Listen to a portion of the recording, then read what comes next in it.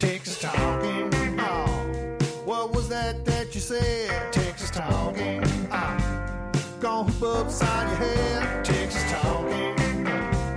Tell me who can you trust when Texas guys are and Texas guys love. Texas talking. This is Brandy Grissom, former Texas Tribune managing editor and current LA Times Enterprise editor.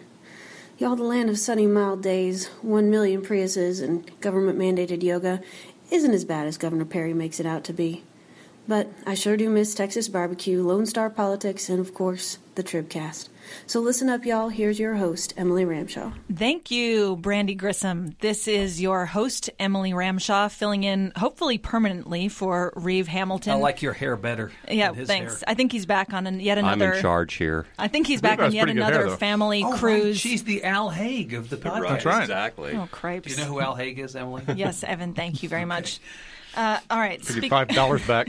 Give me the $5. Speaking of people who are too old to mention, I'm here to also introduce CEO and editor-in-chief Evan Smith. First of all, that violated the employee handbook. Second of all, apparently Brandy is also being given government-mandated downers. Listen to her. Was she ever that calm when she was here? She sounds a little depressed, if you ask me. I think she misses us. All right. Moving on, executive editor Ross Ramsey. Howdy. And the golden-voiced, ruddy-cheeked warbler, senior political reporter. Wayman's favorite cousin. Yeah, Jay Root. Hello. We're all much older than you. That's the point you were making. It's true, by like decades. Jay knew me when I was in pigtails. Mm-hmm. Did you babysit for her? No. There's some other story, isn't there? Yeah, it's a long story. He came to Thanksgiving. It's okay, we have time. He came to Thanksgiving when I was a small child. All right. The big news this week, obviously, was the release of Wendy Davis's memoir, which revealed some pretty interesting stories from her past. Who wants to kick us off and tell us what we learned? I just thought it was really unusual and maybe even unprecedented. I mean, have we had other candidates that have talked about having an abortion before? Probably not in this way, and this publicly, and with a book to boot. So what did she actually reveal? Well, she revealed that there were 2 terminated pregnancies. One was an ectopic pregnancy, and that's really technically an abortion, but as a lot of people pointed out, it's not really an abortion. That's a pregnancy that's never going to go to term. It's never going to go to regardless. term. And then she had a second abortion in 1997. And it was there was a really horrible brain abnormality, and it was a really gut-wrenching passage in her book. I mean, I thought it was riveting writing, actually, in those several pages when she talked about that. And it's a very, very personal story. I mean, what impact is it going to have? It's really hard to say. I mean, I think it's certainly a talker. She's been all over the TV and radio and everywhere else. But I don't see that it's changed the dynamics of this race. So I actually just looked up what I thought I remembered. Turns out to be right. It's not unprecedented. In fact, in this very campaign cycle, Lucy Flores, who is the Democratic nominee for lieutenant governor in Nevada, state assemblywoman, with Letitia Van de Putte, I believe the only other prominent Latina running for statewide office in the whole country this cycle as a Democrat, revealed during this campaign that she had had an abortion when she was 16. Mm-hmm. The difference is that Lucy Flores wasn't necessarily associated with that issue. Right. And wasn't necessarily, at least in the minds of some, wrestling with how close to run to or how far to run away from that issue as a matter of the campaign and of politics. Mm-hmm. So it's not unprecedented that a candidate might talk about such stuff in the way that a generation ago you had candidates finally talking about their experience with drugs. Now you have candidates being ever more personally revealing in the course of their campaigns. The issue here, Jay, I think, is that people are saying, well, she chose to talk about it now, 2 months before the election, didn't talk about it during the filibuster, although she says in the book and has said on TV, Rachel Maddow, as we sit here last night, that she considered talking about it during the filibuster. Didn't talk about it then. Didn't want it to be about her. She said when she was filibustering, right, she wanted to tell other women's stories and not be the center of attention. But what's, I think, been as interesting as her decision, which we can talk about as a matter of politics, good, bad, indifferent, has been the reaction to it. This campaign, as it relates to this issue, not only this issue, but I want to say specifically on this issue, has been one of the most difficult to watch and to endure as a spectator, because the language, the rhetoric, has been so outsized on both sides. You know, this may not be the most personally mean-spirited campaign that we've witnessed. I don't think this one's even competitive on that scale. But I'll tell you, it is certainly it registers on the Richter scale somewhere. You mean with abortion Barbie and all of that? Well, you know, the suggestion that somehow she is the suggestion that somehow she is politicizing her abortion story, to me. Well, let's talk about that for a moment. I don't know. Because the reveal of this information came in September, right before 60 days out, an election. Right. Now, I mean, you can say this is part of her life story, and maybe the book launch was really a political move. See, I think the question is to talk about the book. I mean, to my mind, the question that I have about the politicization of this is the book. But, you know, if you've had an abortion, or if you've had a miscarriage, or if you've had you lost a child or something, you know, that's some tough stuff. And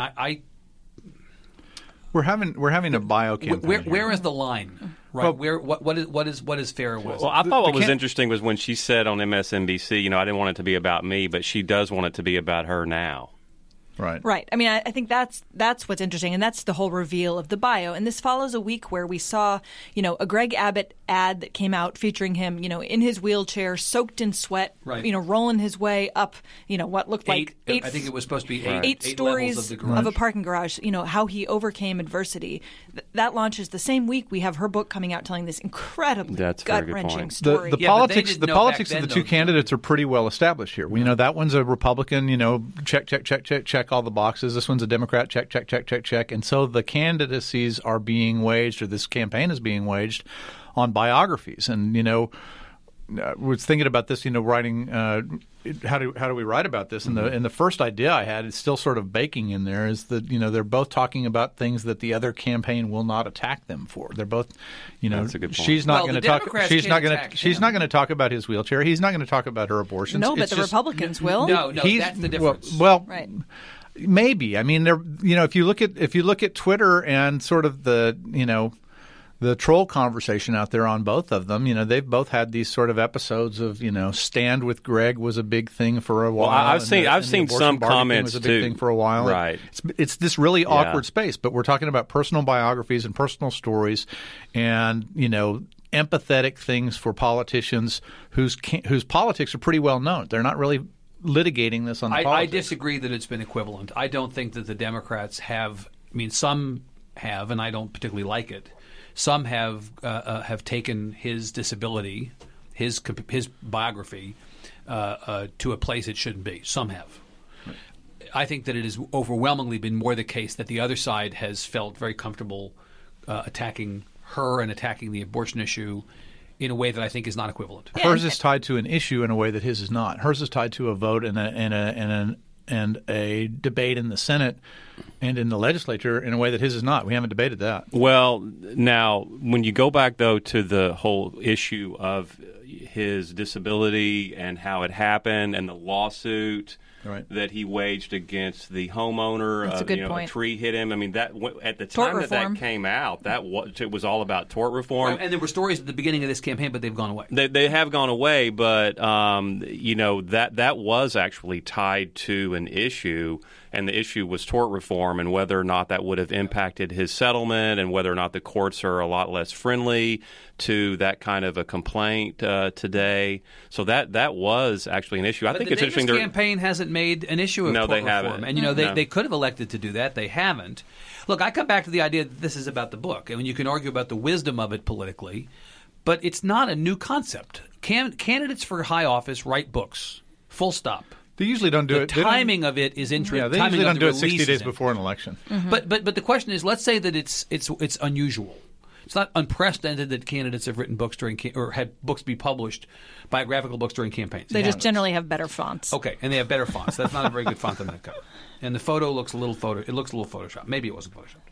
The head on the neck looks a little odd to me. A new controversy. This is Ann Richards on the motorcycle. Don't you Evan thought it have was some experience with putting people's heads on Let things? me say something. When it comes to putting the heads of potential Democratic governors on the necks of other people's bodies, I am the LeBron James of Photoshop as far as that goes. I understand. Just getting that established. We have history here.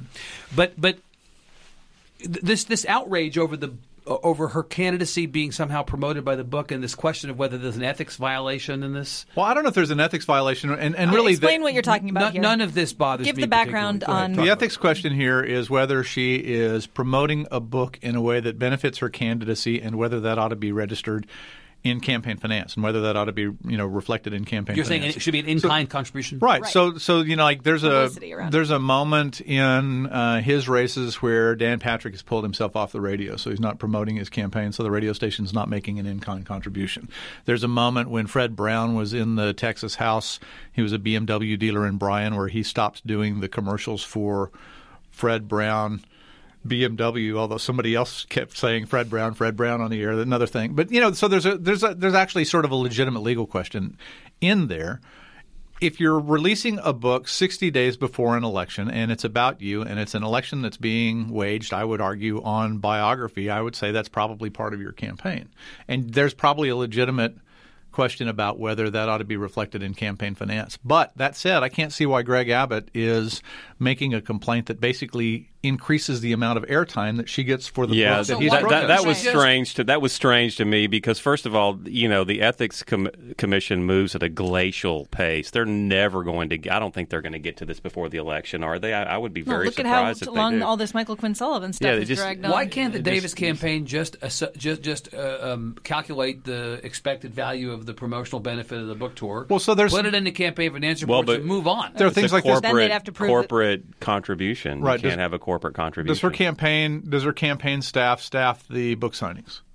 I mean, there's all these questions like that, and you can, if you're a lawyer and you love ethics law, it's go have a party. But do they get it solved before November 4th? But I mean, if when the AG and the governor, when they do things in their official role, and they have, there's all kinds of mixing that goes on today. Right, Ross was asking that yesterday. Where does Fed Up fall in this? Fed Up wasn't exactly like manga Rick or Perry's book. like a. Some like a sports book. And where's on point to the presidential where's campaign, the state expenditure on DPS details in Iowa? Right. I mean, there's all kinds of questions. Whose like car is he riding around in when he goes to Iowa and New Hampshire? Who's paying for the gas? Is that DPS paying for the gas? I mean, you get to a lot of these things and you can sort of split hairs on it. I kind of think as a legal matter, who knows? Maybe we'll be surprised. Ross always says don't try to predict the future, and I'm not going to try to predict the future here. But I predicted that.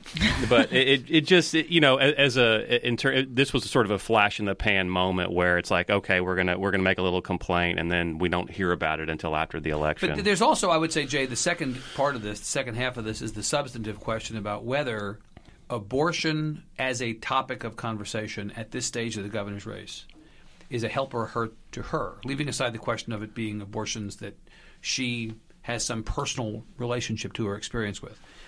Ross and I have had an ongoing conversation for the better part of the last year over whether the strategy of the Davis campaign ought to run toward or run away from this issue. And arguably, if you look at where she is in the polls right now, the Democrats will tell you that the race is still close and all that, but at the end of the day, she's sort of where Democrats are in governor's races of late.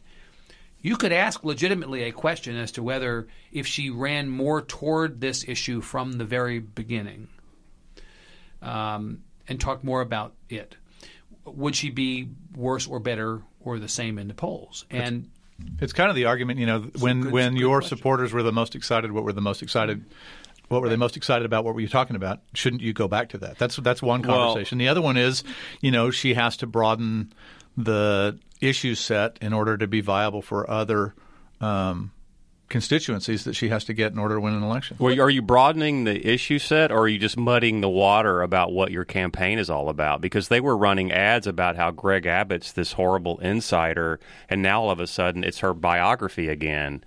So right, you know. But they knew. What's interesting about this is that they knew this was going to come full circle, and they knew when it was going to come full circle because the book launch has been planned for a long time. So the beginning of this campaign really kicks off with her being, in sort of the national limelight over the issue of abortion, and then she pulls back and pulls away from it, and everybody writes all these stories. Oh, Wendy Davis is not really embracing this issue that took her to the forefront. She knows in the back of her head what's coming in September, a book launch where the biggest headlines are going to be around her personal narrative and abortion. And so now she's sort of this whole conversation has really gone in a full circle, and here we are headed into an election, and everybody's talking about abortion again. It's really sort of an interesting campaign dynamic. As you get closer to Election Day, you're introducing yourself to bigger and bigger audiences. There's a bunch of us who pay attention like 2 years out, who are already talking about who's going to run after 2016 for president, for the 2020 election. Nerds. And so you talk to nerds first, and then you talk to a circle outside of that, and then a circle outside of that. But when you get to this point in the election, you're actually talking to people who don't pay attention all the time, but who vote. So now you're reintroducing yourself. So the most charitable way to talk about all of the rebooting that the Davis campaign has done over the last, over the 16 to 18-month period between the bottle rocket of that filibuster and Election Day on November 4th is that she's reintroducing herself each time to another audience. And so here we are reintroducing yourself or fully introducing yourself to the audience that's actually going to vote. So now we're back to square one. Right. Well, Jay, are there any other takeaways from this book other than the pregnancy termination, which has gotten obviously the most attention? I mean, there were a lot of little nuggets in there. I thought it was interesting that she said she got a chilly reception in the Senate lounge from her Republicans. I mean, just inside the inside chatter about that has been interesting. I think the kids in the garage was. Oh, that was unbelievable. I mean, basically, she survived an attempted murder-suicide. Basically, by her mother. By her mother. That right. Yeah, she that said was the mother basically put the kids in the trunk of the car. In the trunk of the car. Was preparing to start the engine, right. And then a neighbor who she calls basically like some angel from heaven, some man knocked on the door to check on her, and she took the kids out. But her mother, I guess, told her this story much later, which is what a traumatic thing to that was, learn. I don't know. Yeah, that's something that was really a huge reveal. I thought that didn't get a whole lot of attention, but if it hadn't been for the abortion, that would have gotten a lot of attention, I'm sure. Yeah, I think that's right.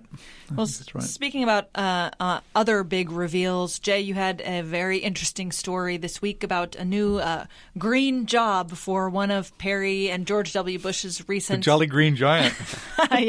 Advisors. Why don't you fill us in? The funniest comment that I got on that, what's that? Was on the Joe Allbaugh story. Was somebody said that he looked like Teddy Roosevelt on acid, and I thought that was pretty funny. So, what exactly is Joe Allbaugh up to? Joe Allbaugh, who, as we know, is the former FEMA director, part of the Bush Triangle with George Carl W. Bush's chief of staff, wasn't right. he former head of the Oklahoma Troopers? Is that right? Law and order guy, conservative right Republican, right? Conservative Republican, has a fairly significant investment and is a board member of Can Labs, which is a cannabis testing laboratory company.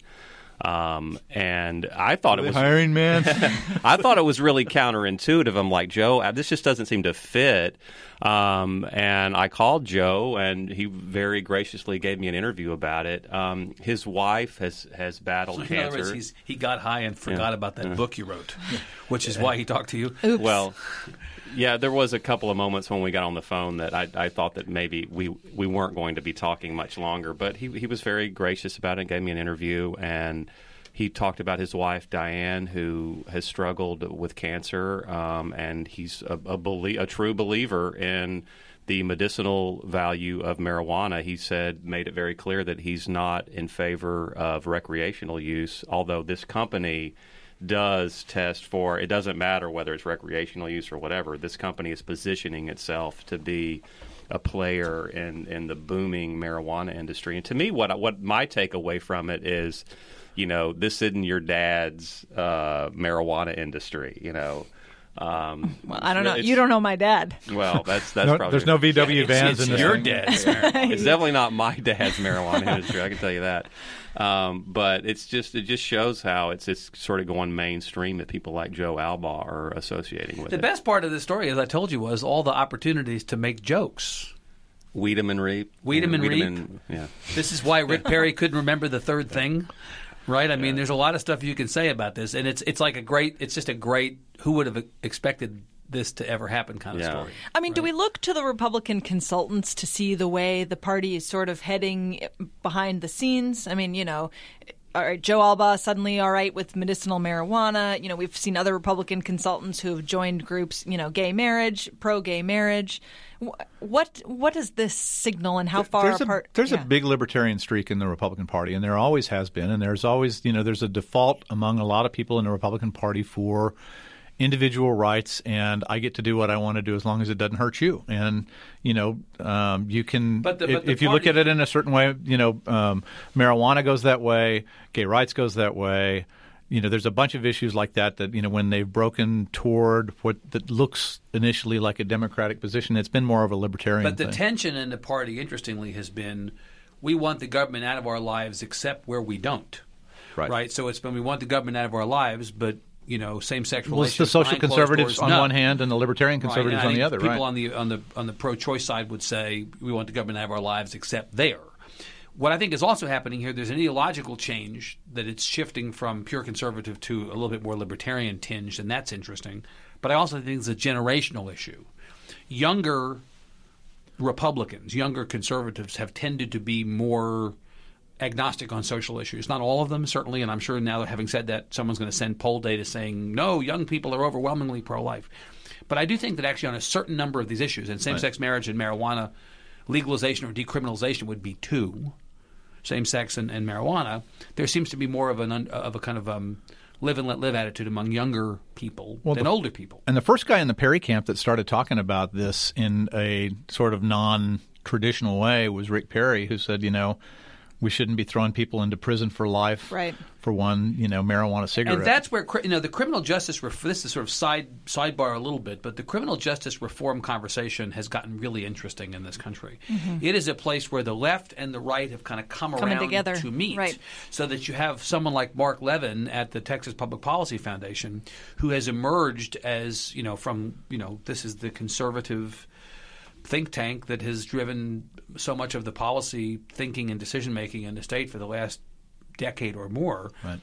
He has become nationally just celebrated by Politico, in fact, as one of the sort of deepest thinkers on how to reform criminal justice in ways that you wouldn't necessarily associate historically with a law and order party. Right. Although it's the fiscal conservative party, which is suddenly, the law and order party has shifted to the party that really wants to cut costs at all costs.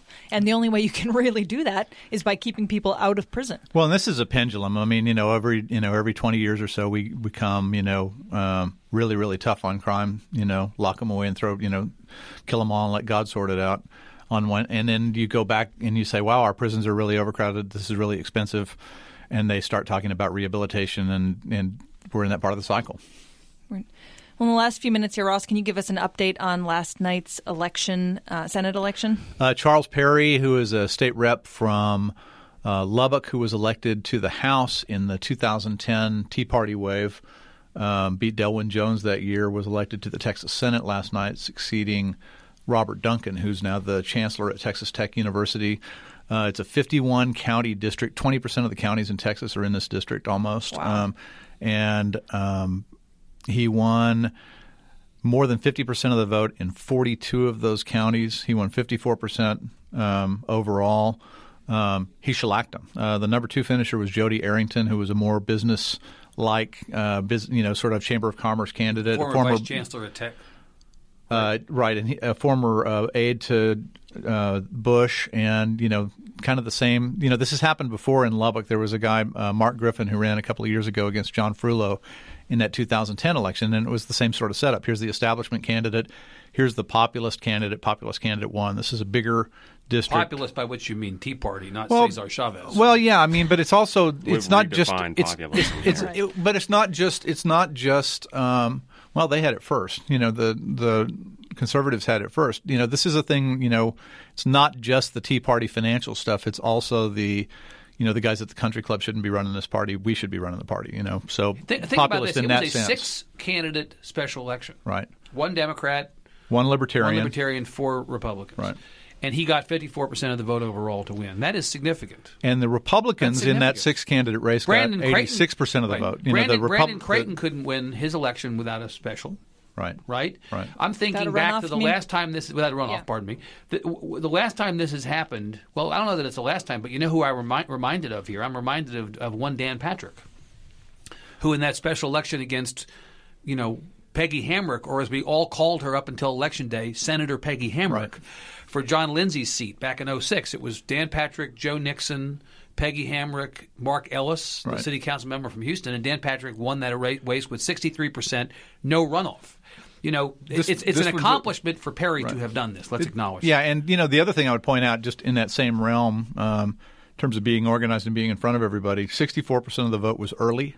Before Election Day, and he won 60% of the early vote. Right? It wasn't 60, but he shellacked him. He won this race. He won this race 2 weeks ago. He did. He won it without a vote being cast on Election Day. Anyway, he's on his way to the Senate. And so the discussion that we've had, Emily, to your point about the significance of this. I was going to say, I know where this is going. Well, makeup of the Senate. Well, and really, just to the point we've made earlier, this is just another, right? I mean, it's Charles Perry. It's sort of third verse, same as the first. Van Taylor and Paul Betancourt and Connie Burton, if Connie Burton were to win SD10, and it's Brandon Creighton and possibly Lois Kolkhorst if Glenn Hager wins and Kolkhorst ends up being the inheritor of that seat. You're talking about the most conservative Texas Senate of all time. I think that race is going to be interesting. There's a Fort Bend. The Kolkhorst race? It's that the race for the Hager seat that goes all the way from Fort Bend County up into north of Houston, and we got a regional race on our hands. If there's a candidate from Fort Bend, that gets fascinating. So you don't think that the hidden hand of the Empower Texans, et cetera, guys. I think the great thing about politics is that it always bounces. Loving on Lois I think that's a good necessarily place. Make it a. I think what's interesting is it often bounces funny, and that is a prime race for a funny bounce. I think the Enterprise Fund is gone. The Texas Enterprise Fund. So you think one of the upshots of the change in? Yeah, I mean, Patrick is pretty negative on all that stuff, isn't he? I mean. Just incentives, they see it as corporate welfare. I mean, I think if it comes up to a debate and it's on the floor, those people, they're just like, there's going to be a real rush to get rid of giving companies government money. Well, I think we did this just fine without Reeve Hamilton. I don't think we need Reeve anymore. He's welcome to go on some boat with the Indigo Girls for about another 6 months, right? That's fine with me. All right. Well, if you have any questions or comments, please email them to tribcast@texastribune.org. We'd like to thank Shiny Ribs for doing our music. Yes, Evan, you look like you have something to say. I'm just wondering, is Brian Teveno doing our intro next week? I don't know. Wait and ask Reeve. All right. On behalf of Evan, Ross, Jay, myself, and our delightful producer, Todd Wiseman, thanks for listening. Texas talking about Texas talking, baby. Texas talking, baby.